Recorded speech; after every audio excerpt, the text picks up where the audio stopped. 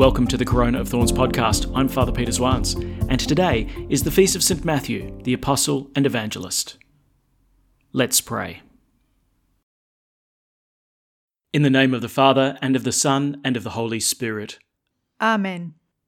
The grace of our Lord Jesus Christ, the love of God, and the communion of the Holy Spirit be with you all.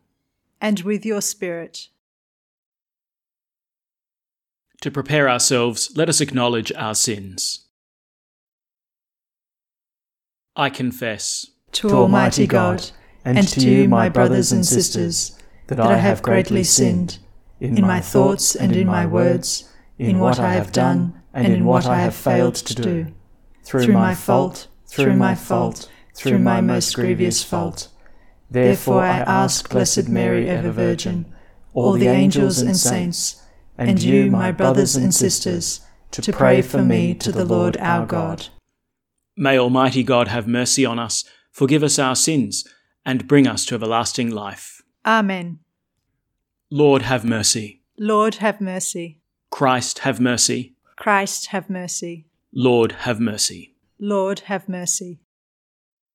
Glory to God in the highest, and on earth peace to people of good will.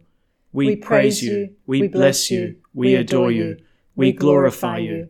We give you thanks for your great glory. Lord God, Heavenly King, O God, Almighty Father. Lord Jesus Christ, only begotten Son. Lord God, Lamb of God, Son of the Father. You take away the sins of the world, have mercy on us. You take away the sins of the world, receive our prayer. You are seated at the right hand of the Father, have mercy on us. For you alone are the Holy One, you alone are the Lord, you alone are the Most High Jesus Christ, with the Holy Spirit, in the glory of God the Father. Amen. Let us pray. O God, who with untold mercy were pleased to choose as an apostle St. Matthew, the tax collector, grant that, sustained by his example and intercession, we may merit to hold firm in following you. Through our Lord Jesus Christ, your Son, who lives and reigns with you in the unity of the Holy Spirit, one God, forever and ever. Amen. A reading from the letter of Paul to the Ephesians. I, the prisoner in the Lord, implore you to lead a life worthy of your vocation. Bear with one another charitably in complete selflessness, gentleness, and patience. Do all you can to preserve the unity of the Spirit by the peace that binds you together. There is one body, one Spirit, just as you were all called into one, and the same hope when you were called. There is one Lord, one faith, one baptism, and one God, who is Father of all, over all, through all, and within all. Each one of us, however, has been given his own share of grace, given as Christ allotted it. To some, his gift was that they should be apostles, to some, prophets, to some, evangelists, to some, pastors and teachers, so that the saints together make a unity in the work of service, building up the body of Christ. In this way, we are all to come to unity in our faith and in our knowledge of the Son of God, until we become the perfect man, fully mature with the fullness of Christ himself. The word of the Lord. Thanks be to God. Their message goes out through all the earth. Their message goes out through all the earth. The heavens proclaim the glory of God, and the firmament shows forth the work of his hands. Day unto day takes up the story, and night unto night makes known the message. Their message goes out through all the earth. No speech, no word, no voice is heard, yet their span extends through all the earth, their words to the utmost bounds of the world. Their message goes out through all the earth. Alleluia, Alleluia, alleluia. You are God, we praise you. You are the Lord, we acclaim you. The white-robed army of martyrs praise you. Alleluia. The Lord be with you. and with your spirit. A reading from the Holy Gospel according to Matthew. Glory to you, O Lord. As Jesus was walking on, he saw a man named Matthew sitting by the customs house, and he said to him, "Follow me." And he got up and followed him. While he was at dinner in the house, it happened that a number of tax collectors and sinners came to sit at the table with Jesus and his disciples. When the Pharisees saw this, they said to his disciples, "Why does your master eat with tax collectors and sinners?" When he heard this, he replied, "It is not the healthy who need the doctor, but the sick. Go and learn the meaning of the words, 'What I want is mercy, not sacrifice.' And indeed, I did not come to call the virtuous, but sinners." The Gospel of the Lord. Praise to you, Lord Jesus Christ. So today is the Feast of St. Matthew, and if you stop and think about it, it really is a beautiful moment because we're reading the Gospel of Matthew, describing the conversion of Matthew. Matthew's talking about his own encounter with Jesus, and how extraordinary that he does it with no details whatsoever. Jesus comes in, says, "Come follow me." Matthew gets up, follows him. I mean, if there's anyone who could tell you what was going on inside of his mind and inside of his heart, it's Matthew, right? And yet he doesn't do that. He kind of leaves it to us to figure out or to question. But there are a few interesting little aspects to the call of Matthew. Firstly, it happens pretty far into the gospel. You see, Jesus has already begun his public ministry. He's called his first disciples, Peter, Andrew, James, and John. And of the 12 that Jesus picks out as apostles, Matthew's the last one to be called. You see, Jesus has already been doing a good bit of preaching. He's already preached the Sermon on the Mount, where he said, "Do not judge and you'll not be judged. Remove the plank from your own eye before removing the splinter of your friend's eye." And Jesus has already been dealing with a bunch of people who wouldn't really be considered respectable. He's cured lepers. He praised the Roman centurion for his faith when the Roman came and asked for Jesus to heal his servant. We also hear about Jesus going to the foreign territory of the Gadarenes, where he drives out the demons from a couple of demoniacs and then casts them into the pigs, and then famously the pigs run into the lake and they're drowned. So we can see at this point, Jesus has been dealing with some pretty strange figures, right? A leper who would be socially unacceptable, demoniacs who couldn't live in the village and had to live out in the wilderness. And now we hear the call of Matthew, the tax collector, as socially unacceptable as all the other ones. Maybe we could think of the leper as needing a quarantine. Maybe we could think of the demoniac as needing a spiritual quarantine. Maybe we can think of the tax collector as needing a moral quarantine. They needed to be set apart. They needed to be shunned. Now, the reason why is because the Roman system of taxation was a bit like a franchise, right? You bought into the franchise and you had to kick up to Caesar a certain amount of taxes. But after that, it was then your duty to collect the taxes however you saw fit. Whatever amount you saw fit, as long as it was sufficient to pay the Romans what they were looking for. And this system led to a lot of corruption, of course, and also to a lot of extortion. That your fellow Jew, who was now working with Caesar, would charge you in excess of what Caesar was asking, and so feather his own nest. Well, what are you going to do with a bloke like that? You need to cast him out. You need to know that he's been a traitor to his people, and so you need to treat him like a traitor. Now, undoubtedly, Matthew must have heard of Jesus. And surely he must also have heard of the content of Jesus' preaching. That what God wants is not sacrifice, but mercy.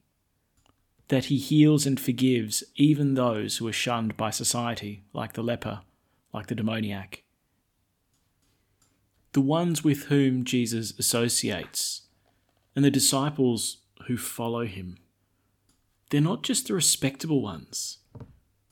They're not just the pure, the innocent, the holy ones. At the end of the day, they're the chosen ones.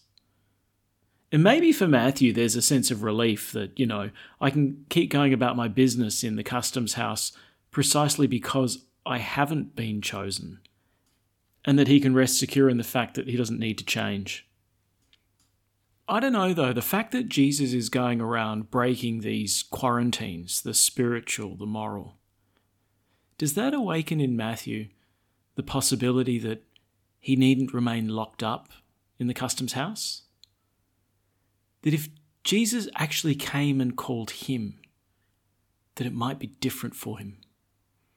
That he need not be who he is right now. It's funny, whenever I read this passage, this kind of laconic account of Matthew's conversion, I always imagined that maybe Jesus had this, kind of magnetic personality that just suddenly changed Matthew's mind. But it seems more likely to me that there's been this process of grace going on in his heart, this dawning, this awakening of hope. That when Jesus walked in, that there was already this great spark of recognition that the hope for which he'd hoped could in fact become reality. If Jesus calls me to follow, then maybe I can. In the end, it turns out to be as simple as that. As Jesus was walking on, he saw a man named Matthew sitting by the customs house, and he said to him, "Follow me." And he got up and followed him. Full stop. It strikes me that sometimes we might be trapped by our own imagination and our own lack of hope. We've experienced the isolation of our own quarantine because we imagine that it couldn't possibly be different. And it seems to me that this is exactly the point where Jesus walks in and says quite simply, "Follow me." That there might be the dawn of a whole new beginning, that there might be the possibility of what I couldn't have imagined. After calling Matthew, Jesus then sits at table with a number of tax collectors and sinners. And it's there that we get an insight into Jesus' mission and into his heart. "Why does your master eat with tax collectors and sinners?" asked the Pharisees. And he says, "It's not the healthy who need the doctor, but the sick."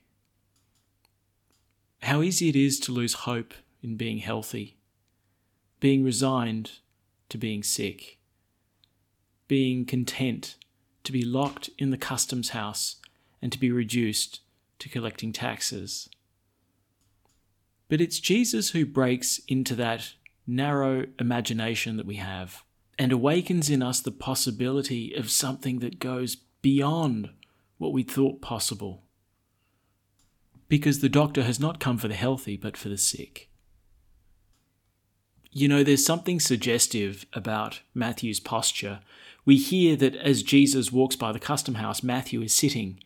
And then at the invitation, "Follow me," that Matthew got up and followed him.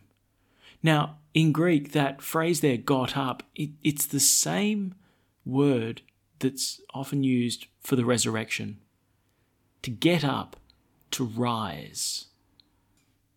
What causes Matthew to stand? The fact of having been called. So let's shrug off whatever resignation we may have, whatever fear we may experience, and listen to the voice of the Lord. And when he calls, to stand up and follow. At the Saviour's command, and formed by divine teaching, we dare to say, "Our Father, who art in heaven, hallowed be thy name. Thy kingdom come, thy will be done, on earth as it is in heaven. Give us this day our daily bread, and forgive us our trespasses, as we forgive those who trespass against us. and lead us not into temptation, but deliver us from evil. Deliver us, Lord, we pray, from every evil. Graciously grant peace in our days, that by the help of your mercy we may be always free from sin and safe from all distress, as we await the blessed hope and the coming of our Saviour, Jesus Christ. For the kingdom, the power, and the glory are yours, now and forever. Let us welcome Christ into our hearts with an act of spiritual communion. My Jesus, I believe that you are present in the most holy sacrament. I love you above all things, and I desire to receive you into my soul. Since I cannot, at this moment, receive you sacramentally, come at least spiritually into my heart. I embrace you as if you were already there, and unite myself wholly to you. Never permit me to be separated from you. Amen. The Lord be with you. And with your spirit. May Almighty God bless you, the Father, and the Son, and the Holy Spirit. Amen. Go in peace. Thanks be to God. And we finish by praying Pope Francis's prayer to Mary during the coronavirus pandemic. O Mary, you shine continuously on our journey as a sign of salvation and hope. We entrust ourselves to you, health of the sick. At the foot of the cross, you participated in Jesus' pain with steadfast faith. You, salvation of the Roman people, know what we need. We are certain that you will provide, so that as you did in Cana of Galilee, joy and feasting might return after this moment of trial. Help us, Mother of Divine Love, to conform ourselves to the Father's will and to do what Jesus tells us. He who took our sufferings upon himself and bore our sorrows to bring us through the cross to the joy of the resurrection. Amen. We seek refuge under your protection, O Holy Mother of God. Do not despise our pleas, we who are put to the test, and deliver us from every danger, O glorious and blessed Virgin. Amen.